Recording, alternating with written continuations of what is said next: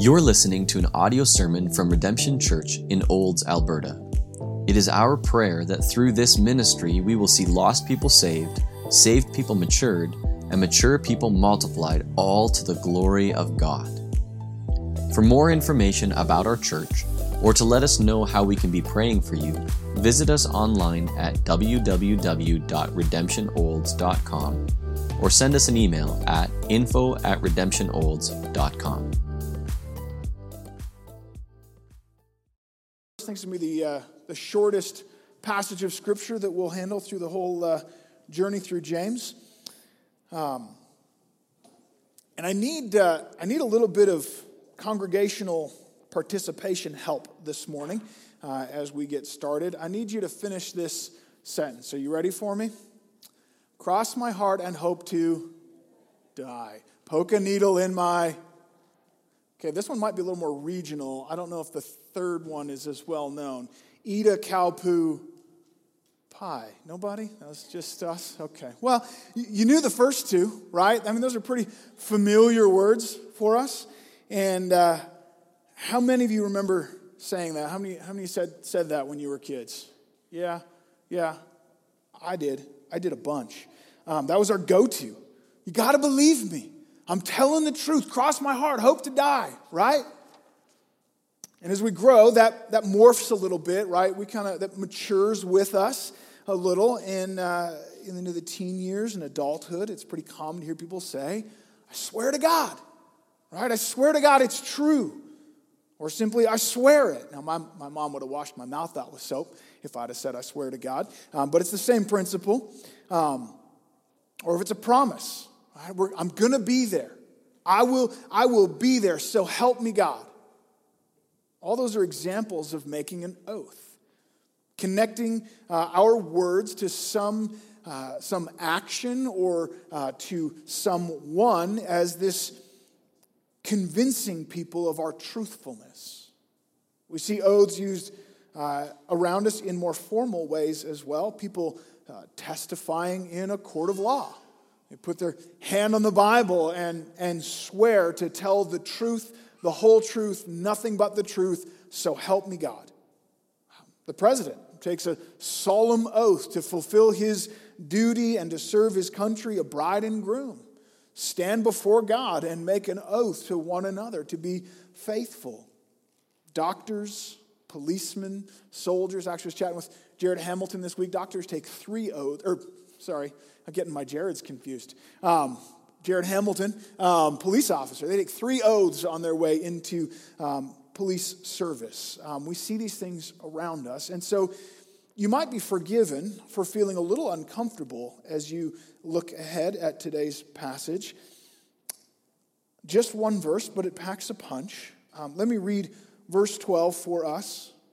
James writes, "But above all, my brothers, do not swear, either by heaven or by earth or by any other oath, but let your yes be yes and your no be no, so that you may not fall under condemnation." Is that us? Does that apply to the things that we've just talked about? Well, let me pray, and then we'll slow down and take a closer look at this passage. Father, thank you for your word. Thank you that it is trustworthy and true, that it is as unchanging as you are, that every word of God proves true.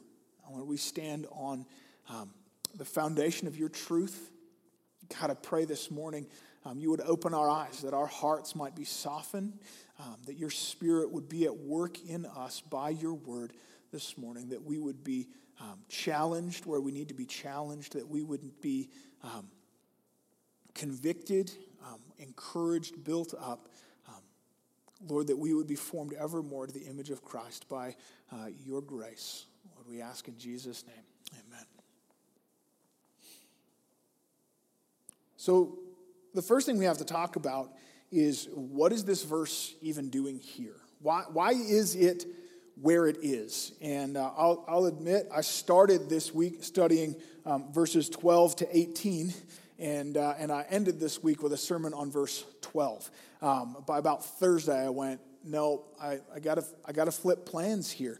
There's just a lot of, it's not clear where does this fit in? Some scholars actually will take this verse and say, see, this is evidence that the book of James wasn't written by James at all. This is just a compilation of random sayings that were all just kind of put together, and they tacked James's name on it. Now, obviously, they have a significantly lower view of Scripture than we would hold.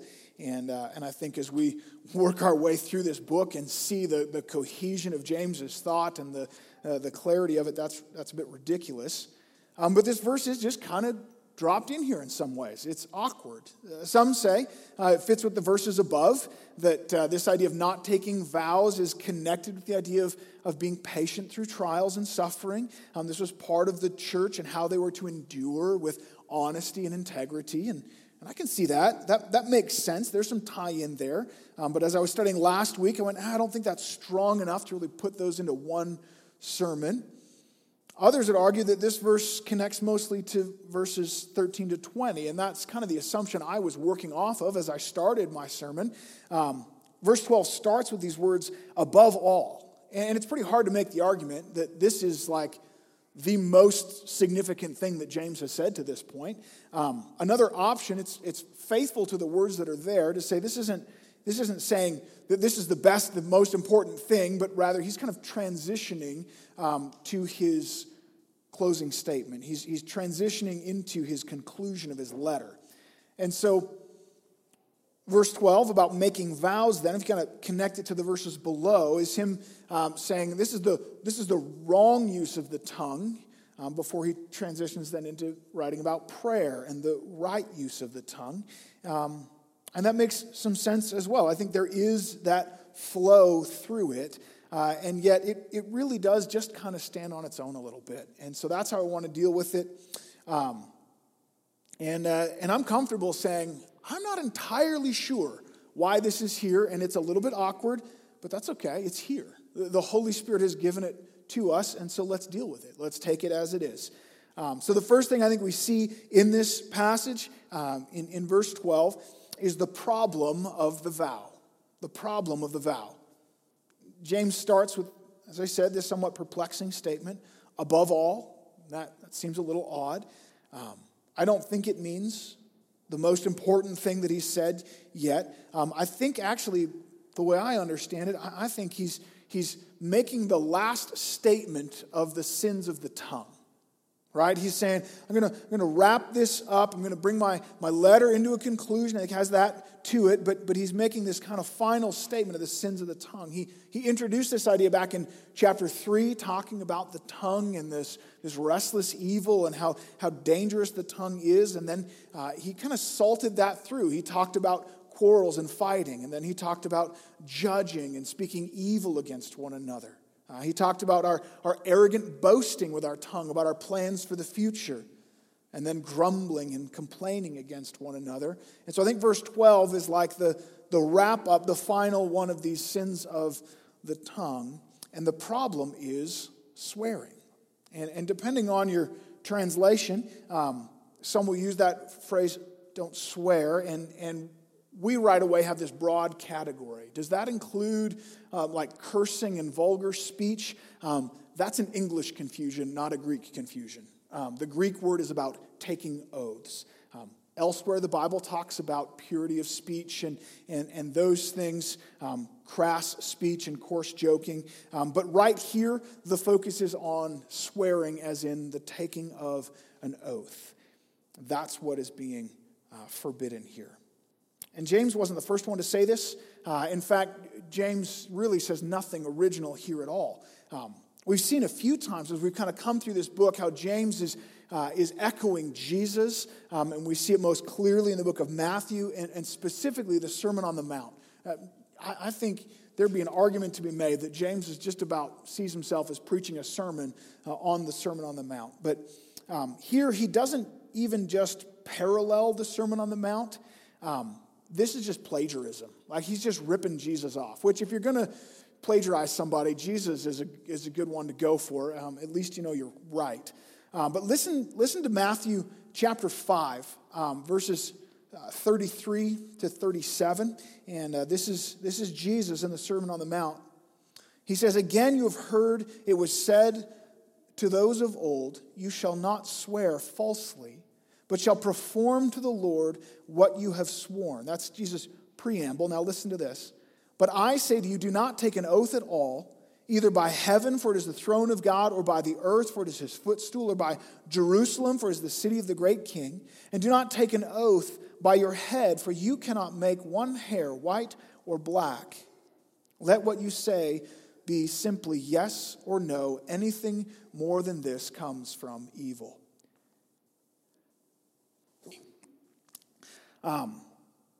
So James kind of condenses it. He gives us a little less detail, but if any college professor were to kind of run this through his plagiarism scanner, this is popping up. He's quoting Jesus here. And so both Jesus and James make this strong condemnation against the practice of making an oath. And so we should just be able to stop right there, right? Like, let's close in prayer. Don't make oaths. Amen. Now, some traditions would be kind of that black and white on it.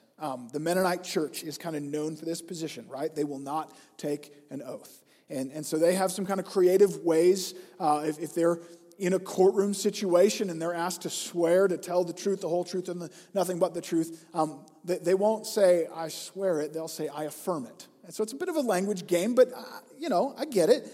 They take this very black and white, and I have respect for that. There's some admiration for that position. It's clear, it's simple, it's consistent. But I don't think the situation is quite that simple. I think it's a little more complex as we kind of dig into what's going on here. And the complexity begins to emerge as we kind of take a broader view of Scripture and look at what does the Bible teach as a whole. And we ask kind of, does the Bible as a whole support this idea of this kind of complete ban on making any oaths? I think we get a different picture. And so we're going to do kind of a quick Bible overview this morning. We're going to run through some different contexts. I'm not going to overload you with passages. If you want to look these up later, you're welcome to do that. But just stick with me. We're just going to do a quick theology of oath-taking throughout Scripture. There are countless oaths made through the Old Testament. And so you have Abraham swearing oaths on a number of occasions. David swore an oath with Jonathan, with Saul, and with the Lord. The people of Israel gathered together to make an oath to the Lord to follow him. Not only that, but there are a couple of occasions where God actually even commands oath-taking. In the law, in Exodus 22, if you were to borrow a work animal, or maybe you were taking care of someone's livestock, a sheep or a goat or a cow, and that animal died or was hurt on your land and nobody saw it, you were to take an oath. You were to take an oath that you were not the one who harmed the animal, and by taking that oath, you were cleared of guilt. That was the law. There's another one in Numbers 5, a woman who is accused of adultery could prove her innocence by taking an oath before the Lord in front of her husband. And if she was to take that oath, she was to be trusted and considered as innocent. Now, it's particularly interesting, I think, that God actually says, when you make an oath, when you do swear by me. I was like, what? That's what my mom got so angry about. I couldn't do that. That's what God says to do. So Deuteronomy 6:13, it is the Lord your God you shall fear, him you shall serve, and by his name you shall swear. So we're supposed to do that. Interesting. The context there, though, gives us some backstory. God is telling the Israelites to be faithful to him. He's corralling them and hedging them against the idolatry and false gods that were all around them. And he's saying, when you make a vow, don't make a vow to some false god. Like, that's giving them credibility. That's giving them honor, right? And so if you say, I vow by Dagon, well, what are you saying? And God says, no. If you're going to make a vow, you vow by me. You swear by me. It was this statement of honor and respect to the Lord. But of course, flowing out from that, Leviticus 19:12, the Lord goes so far, kind of one step further. You shall not swear by my name falsely, and so profane the name of your God. I am Yahweh. I am the Lord. And so when you're making an oath, when you swear, you're to swear before the Lord and call God as your witness. But then you better fulfill that. That's a big deal. That's a serious thing. What you're doing is kind of taking the integrity and the honor of God and connecting that to the statement that you're about to make. You're saying, my statement is as true as God himself. And if that statement turns out to be false, you're lying about God. You're dragging God's honor then through the mud. And so God says, if you're going to swear, swear by me. And if you're going to swear by me, you better keep it. That's a serious thing. To fail to follow through on that was a big deal. Now, all of that is very interesting kind of backdrop. It gets us thinking about vows today and what that might mean for us. But I think there's a couple more that are a little more game-changing. So the first is this, that God himself takes vows. What are the covenants with Abraham, with Jacob, with David, other than a vow? This whole ceremony, if you go to Genesis 15, you see the animal is cut in half and the two parts are spread either side, and the Lord himself walks between the two halves. This is a formal ceremony of making a vow. This is God himself saying, cross my heart, hope to die. And God, as Hebrews 6:13 points out, God follows his own rule, right? Hebrews 6:13 draws our attention to the fact that when God made a promise to Abraham, since he had no one greater by whom to swear, he swore by himself. So God said to Abraham, I swear by me that I will make you this great nation, that I will bring about a people by you. God makes formal vows, and he fulfills his promises. Often throughout the Old Testament, you'll read that statement, as I live, declares the Lord. There it is. That's God making a vow by himself. As sure as I am the living God, so sure is this word that you're about to receive. That's God making vows. And so if swearing a vow is just kind of categorically wrong and always wrong, it's very odd that we would see God doing it. And there are some things for sure that God can do that we cannot. Taking a life would be a good example. I don't think this is one of those. I don't think that's what's happening in this situation, because even after Jesus wrote these words and James wrote these words, Paul, under the inspiration of the Holy Spirit, listen to Romans 1, verses 9 and 10. For God is my witness, whom I serve with my spirit in the gospel of his Son, that without ceasing I mention you always in my prayers. He says, I swear to God, with him as my witness, you know that I pray for you often. Galatians 1:20, he writes, in what I am writing to you before God, I do not lie. He's swearing by the Lord. It's not quite as clear, but Jesus, as he stood before his accusers, they asked, are you the Son of God? And he said, it is as you say. They called him into a proper formal vow, and he did not turn it down. He said yes. So all that to say, I think there's good reason to wrestle with this a little bit, that it's a little more complex than simply a command not to make any vows. And I think the key to understand this is seeing when Jesus picks this same topic up later. In Matthew chapter 23, maybe flip over there if you want. Matthew 23, verse 16.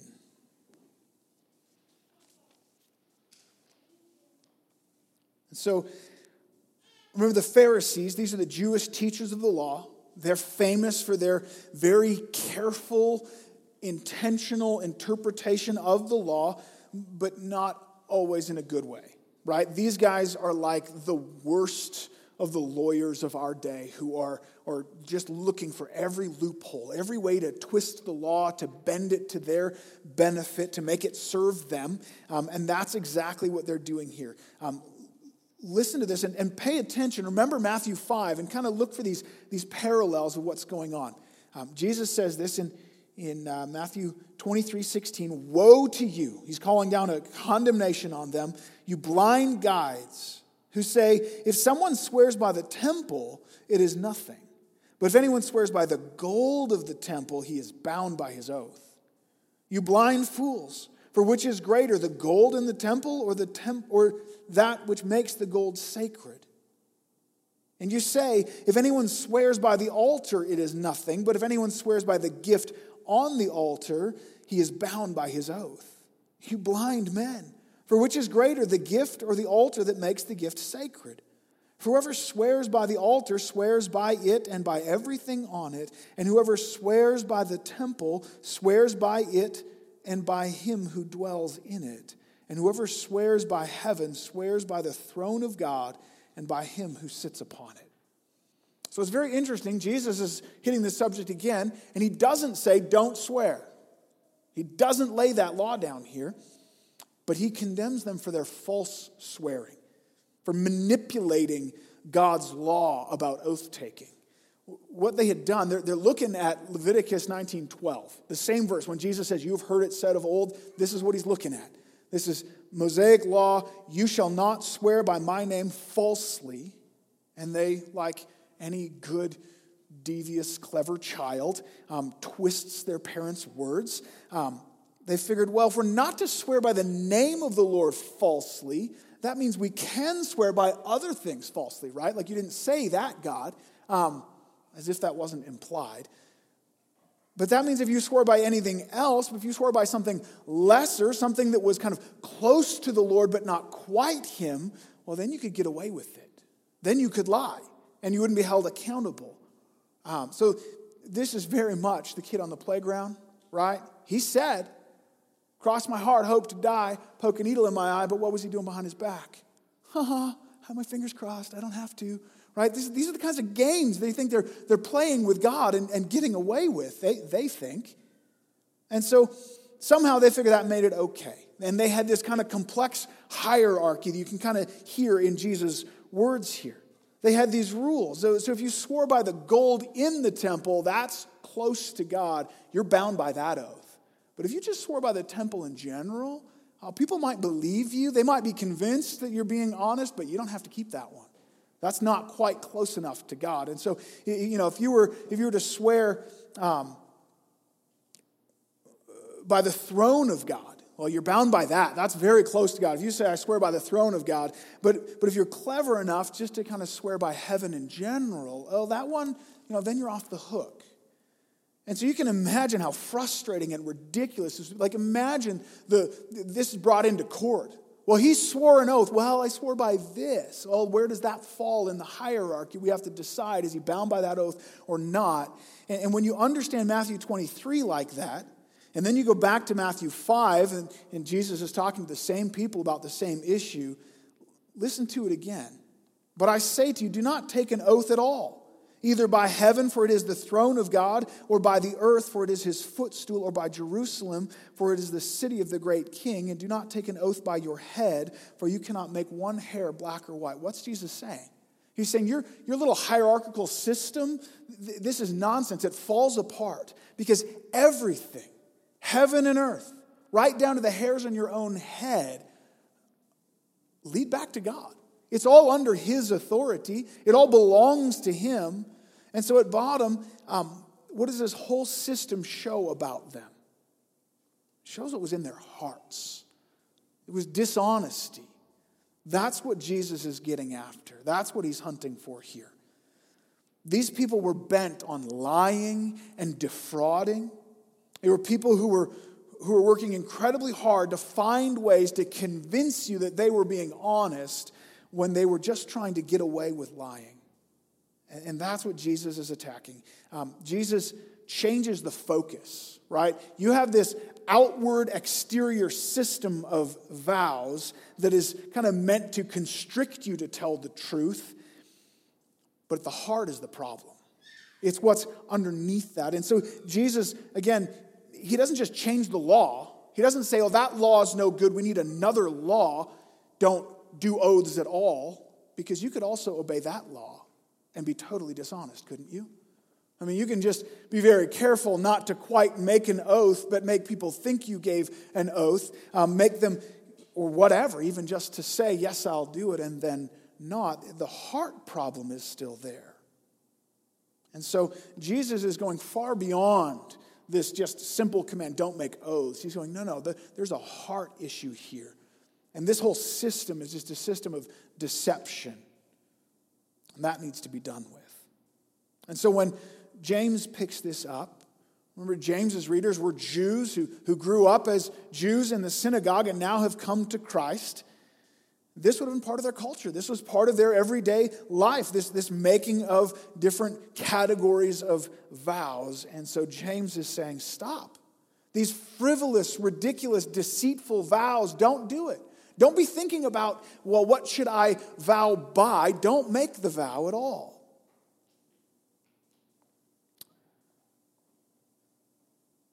Now, this is a serious thing. A vow is not to be just thrown out there in everyday life. It was a solemn declaration. And so I don't think Jesus is banning all vows. And I think if we look at some things like the marriage vow, that's an appropriate vow before the Lord. The vow to tell the truth in a court of law where someone's freedom or someone's life is on the line. Or a vow to serve honorably as a police officer or a doctor, a position of incredible trust and great power. Those are appropriate vows. But those are kind of once or twice in a lifetime type events. Vows that are to be taken very seriously with preparation, with thoughtfulness, with gravity and solemnity. I don't think Jesus is saying don't take a marriage vow. It's a very different thing from this kind of casual throwing around. Oh, I swear to God, I'll pay you back next week. Especially when your heart intention is to do otherwise. Don't swear in a way that is intentionally dishonest or a way that is light and cavalier and cheap, a way that drags God's name into the mud. These kinds of phrases are so common in our day and just as problematic, just as sinful. Cut that kind of speech out. That's the problem of the vow, but we kind of already made the transition a little bit. Jesus doesn't stop there. Quit it with these ridiculous, frivolous vows, but then he pushes further to the heart issue beneath that, and that's the principle of integrity. The principle of integrity. That's what he's about. A heart of honesty. That's obedience that he's looking for here. James says, rather than all of these constant and complicated vows that you intend to break anyway, just let your yes be yes and your no be no. That's simple. Just speak with integrity. Let the truth flow out from your heart rather than be constrained by some outward law. Now that you're followers of Christ, to the church, this whole system of vow-taking should be obsolete, right? This should be pointless. I mean, really, when you have to say, oh, I swear it, I promise it's true, trying to convince someone to trust you, what are you implying? Right? You're kind of unintentionally implying that you can't trust me when I just simply say yes or no. And so first, Jesus and now James simply give this prescription. Don't play those games. Just say yes and let it be yes. Just say no and let it be no. And the principle here again is this absolute truthfulness. And simple as that might sound, that's a big deal. Again, this is actually a much deeper, more significant command than if we just kind of stop at the surface level. Like it would be nice if it was just a don't make a technical oath. Okay, I can do that, right? I can check that box. But with all of these sins of the tongue, James has been hitting on these all the way through his book. It was always about the heart, right? It was always about what was inside, not what was outside. And maybe I sound like a broken record, and maybe that's okay. But that section in James 3, as he talked about the sin of the tongue and the way that we speak, the climax is verses 11 and 12. And he's asking the question, does a spring pour forth from the same opening, both fresh water and salt water? Can a fig tree bear olives or a grapevine bear figs? What's he saying? He's saying what comes out of you is evidence of what's inside of you. And at this point, these sins of the tongue, they're simply symptoms of the true problem. They're symptoms of a sinful heart. That's the issue. And so whereas these vows have become, again, this kind of social structure that trapped them, that forced them to tell the truth by outward coercion because they had said a certain phrase, James is saying, no, you who are in Christ, rather than being confined by the exterior vow, you should be driven by internal love for the truth, commitment to the truth. This is what should pour forth out of your heart because that's what's in your heart. After all, we are called Christians. We have the name of Christ on us. And not just when we speak, not just when we make a vow, but in everything we do. It's as if our lives are one big vow made before the Lord. It's interesting that the Mennonite church, I was reading their statement of faith, and their official statement about not taking vows comes back to the issue of baptism. And I found it very curious that they bring that in. It makes sense. Their argument is in our baptism, we make a vow to follow the Lord, to be His. And so we cannot make another vow that would compete with that. I'd say, amen. I can't make a vow that would bind me to disobeying the Lord, for sure. I'm on board with that. But I think we can push that. I think that's a helpful paradigm, and I think we can just push it a little further, and I assume they would as well. In our baptism, we made a vow to be His. We made a vow. We gave ourselves to the Lord and said, according to Romans 6, right, that old sinful me who lived for self and sin and deceit, he's dead. He's gone. He died on the cross with Christ, crucified. And there's a new me now, a resurrected me who lives for Christ and belongs to Him. And so in much the same way as a kind of a formal vow connects my promise to the character of God, our baptism connects our whole life to the character of God. My life has been given in service to Him. I'm His ambassador. I'm His representative, right? A Christian, a Christian. It literally means a little Christ, a representation of Him. We've taken His name on our lives. Is that reflected in your life? Is that reflected specifically in the way that we speak? Can you say that your yes is yes, that your no is no, that your actions as you speak reflect the truthfulness of God? That's a high bar. You say you're going to do something, you do it. You don't say to people, I promise I'll pull through this time. They just expect it of you implicitly because you've built up that kind of reputation. You have that consistent character as the kind of person who says, I'll be there, and then they're there. Who says, I'll help with that, and then they help with that. Who says, yes, and they mean yes. Now, we don't want to get ridiculous legalist on this, okay? An estimate is still an estimate. A best of my knowledge is still a best of my knowledge. A promise to be there that has a car accident and a coma in between. I am not infinite. All right, that's another category. I don't have the ability to know all things and to promise with the same certainty as God. But am I being honest? Am I, with the best of what I know, of all of my intentions, am I being truthful and speaking what's in my heart? And then am I willing to follow through on that? And yeah, sometimes that hurts. Sometimes there'll be a cost to that. Oh, I wish I had not made that promise.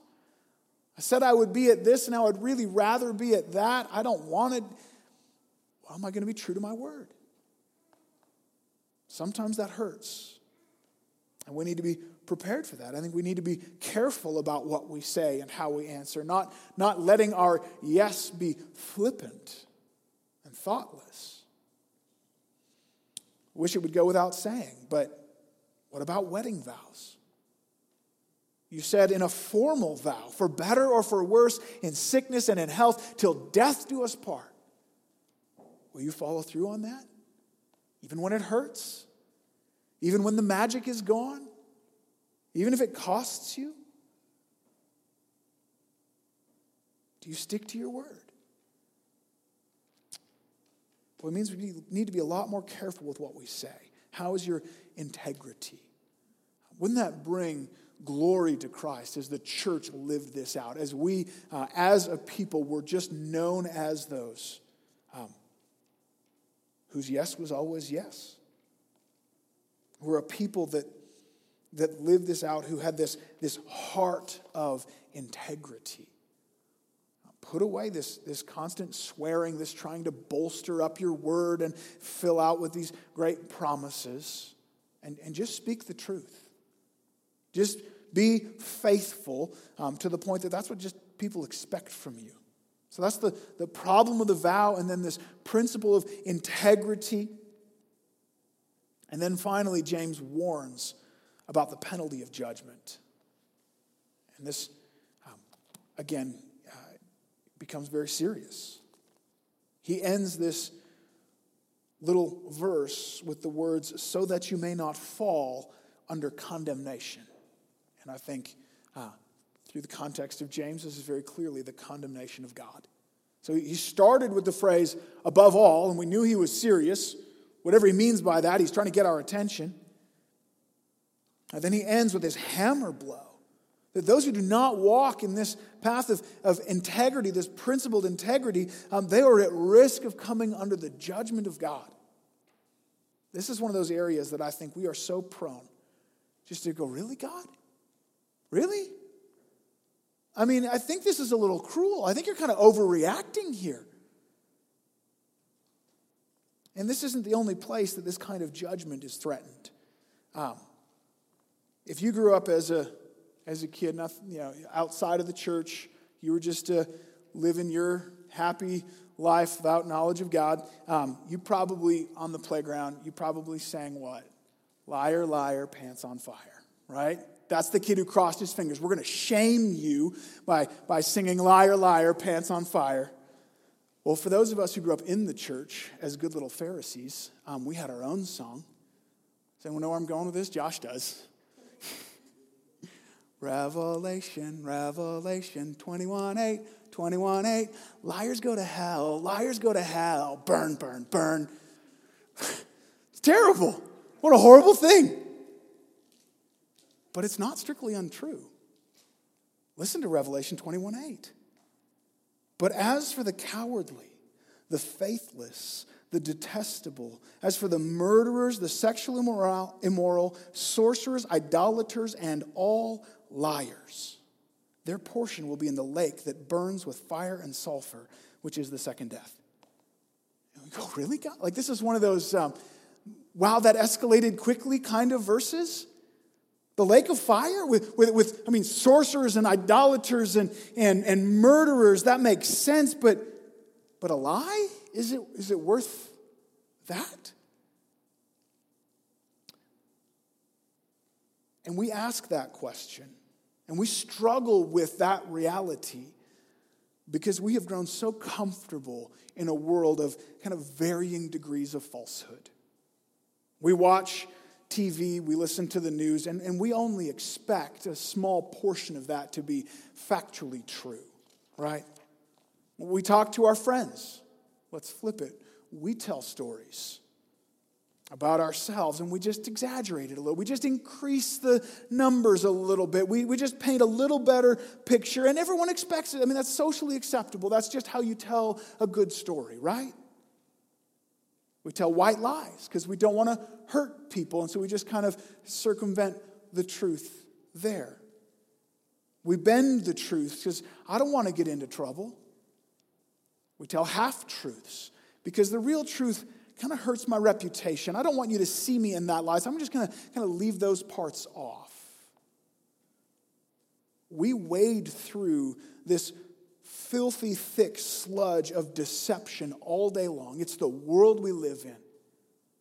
We're a fish in the water. And we come in and out pretty freely through these varying degrees of deception. And so we're acclimatized to it. We're comfortable with it. We don't see it in black and white. We don't see clearly. We just kind of see these endless shades of gray. Not so with God. God is the God of truth. He loves the truth. He rejoices in the truth. He is passionate about the truth. He is committed to the truth completely, infinitely. And as such, he has the equal but opposite reaction to lies, to falsehood, to whatever or whomever would undermine the truth. So the Lord is perfectly and infinitely committed to the truth. It's part of the very nature of who he is, and he is therefore perfectly and infinitely opposed to falsehood. Like radically, shockingly opposed. And so what we have here following this command to truthfulness is a very real and serious threat of God's judgment, of God's wrath against liars. Now, I want us to see this from kind of two sides. First, from the perspective and the purpose of James. Within the book of James, from the very beginning, James has been following this one theme that runs through his book. We've not lost sight of it, this idea of authentic faith.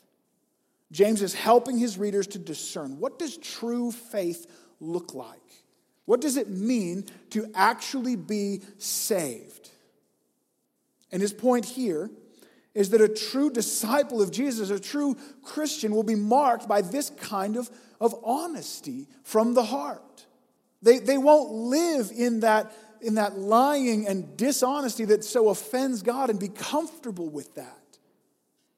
Do you want to test your faith? Do you want to test the reality of your claim to be a Christian? Does it hold water?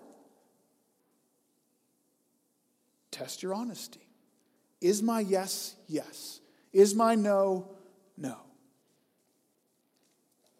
If your faith in Christ is authentic, if you have truly been made new and the Holy Spirit of God is dwelling in you, has given you a new heart, that's going to have evidence. That's going to play out, not perfectly, but increasingly as a person of truth.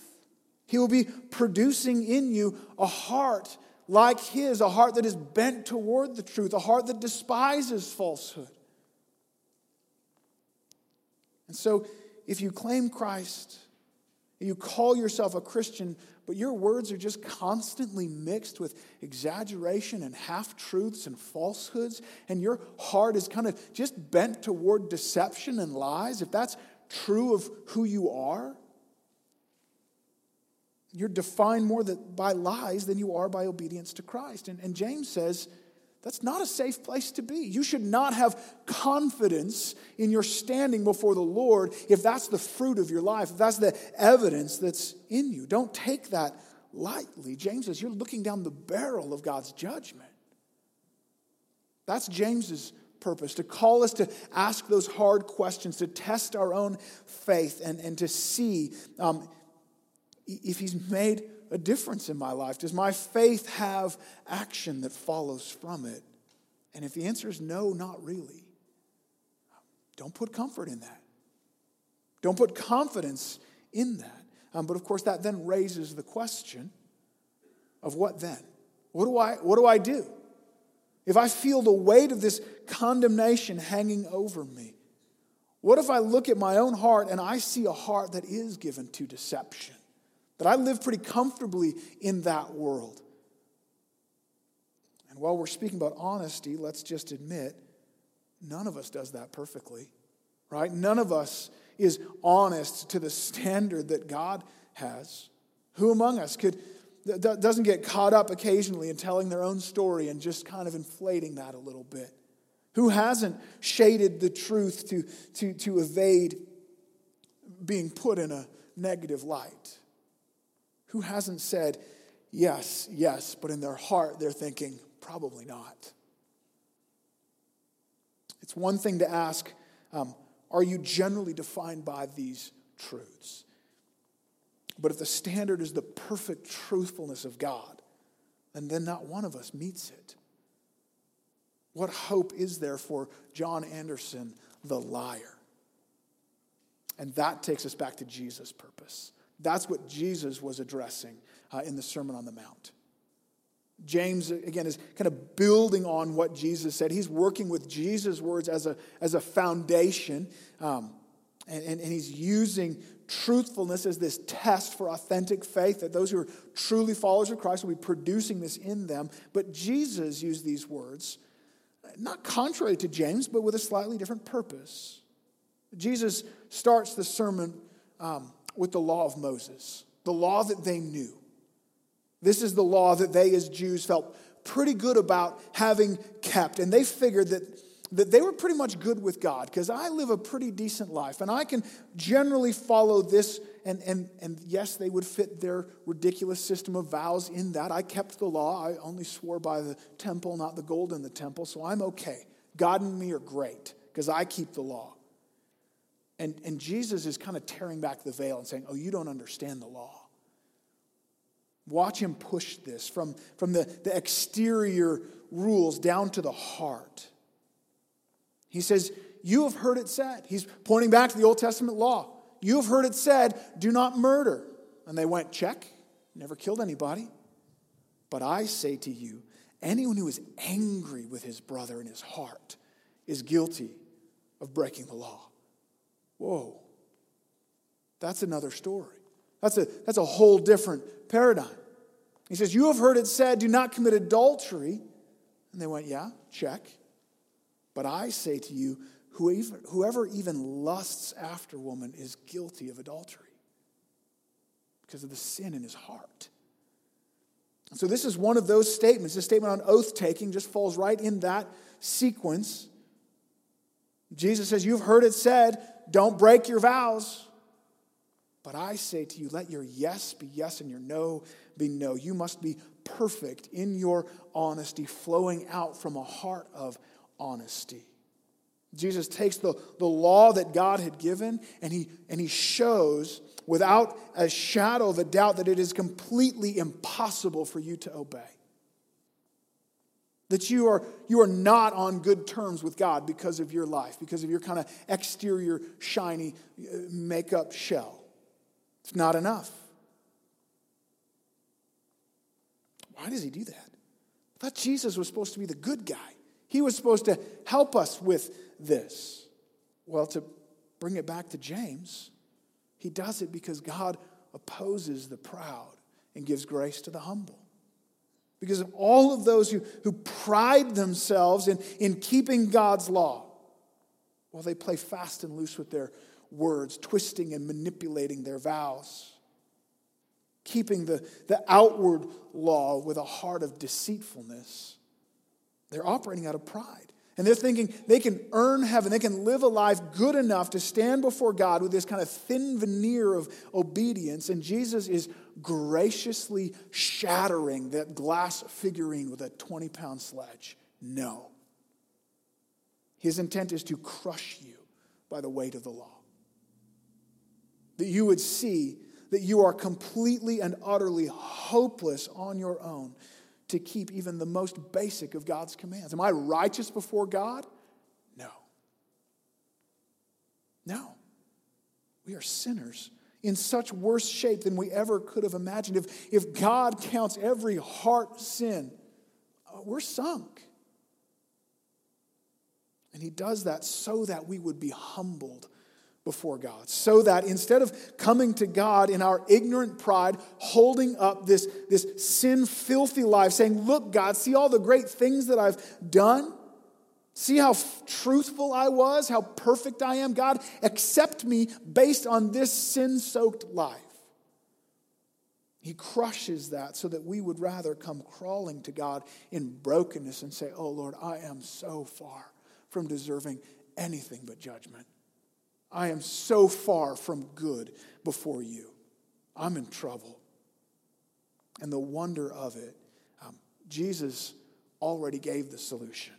Jesus introduced the Sermon on the Mount. Before landing this kind of lineup of knockout punches, he said back in Matthew 5:17, "Do not think that I have come to abolish the law or the prophets.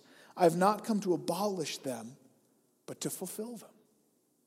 To fulfill them. Don't think I'm lightening the law. I'm not going to come and make the law go away. The law is God's perfect righteousness, and it is even heavier than you thought, and I'm not changing that. But what I did come to do is to fulfill it. You can't keep the law. Not even close. Not for a moment. But Jesus can. And Jesus did. 1 Peter 2:22, he committed no sin, neither was deceit found in his mouth. He fulfilled the law, and he fulfilled it so that we would not have to. He lived this perfect life of obedience and died on the cross, where he is the perfect, holy Son of God, took on himself the wrath that we deserved as lawbreakers. And in exchange for our sin, he gives us his perfect holiness. His obedience on us, our sin on him. So that we who are sinners could stand before God as righteous and say, "See, Lord, accept me based on what Jesus has done, not mine. Don't look at me. This is all about him." We could be not only forgiven, but actually made holy in the eyes of God. That's what it means to be saved by faith, to trust in him, to do what we never could have done, to rest in that. Josh, why don't you come and we'll begin to prepare our hearts for communion, because that's exactly what we celebrate. Communion is the celebration of this great truth, that Christ has died for my sin, that the life I now live is lived by his grace and for his glory. Jesus says, I fulfilled the law so that you don't have to, so that sinners who come to me can be washed and made clean and made holy. But then remember, James picks up on that and says, yes, and those who do come to him and are made clean and made holy, they'll show evidence of that. They will be so radically changed from the inside out by the power of the Holy Spirit that it will begin to show in their lives. They will begin to be transformed into this place of joyful obedience to God. Don't take that lightly. And so before we partake together of communion, you need to ask, am I in Christ? Is that me? Am I living a life of repentance and faith? Coming to him in brokenness and repentance over my sin? And does that play out in real life? Is it just words or is it true? Is there evidence and fruit of it? And specifically today, do I live a life of integrity? And if the answer is no, if there are lies in your life that need to be confessed or ongoing habits of dishonesty that you need to repent of, Paul says it's dangerous for you to partake of communion. It's not safe. You need to examine yourself. You may need to pass today, to go from here and confess your sin to whoever you've lied to whoever's been hurt by your deception, so that you can return 2 weeks from now as we celebrate communion again and do it with integrity and with joy. Not perfect, right? Not perfect. None of us gets there, but with evidence. And some of that evidence is repentance and confession and growth. So let's rejoice together as we celebrate as sinners coming to him. That he, while we were still sinners, Christ died for us. That because of his death, we have new life. Would you stand? We'll sing together, and I'll come back and we'll partake in a moment.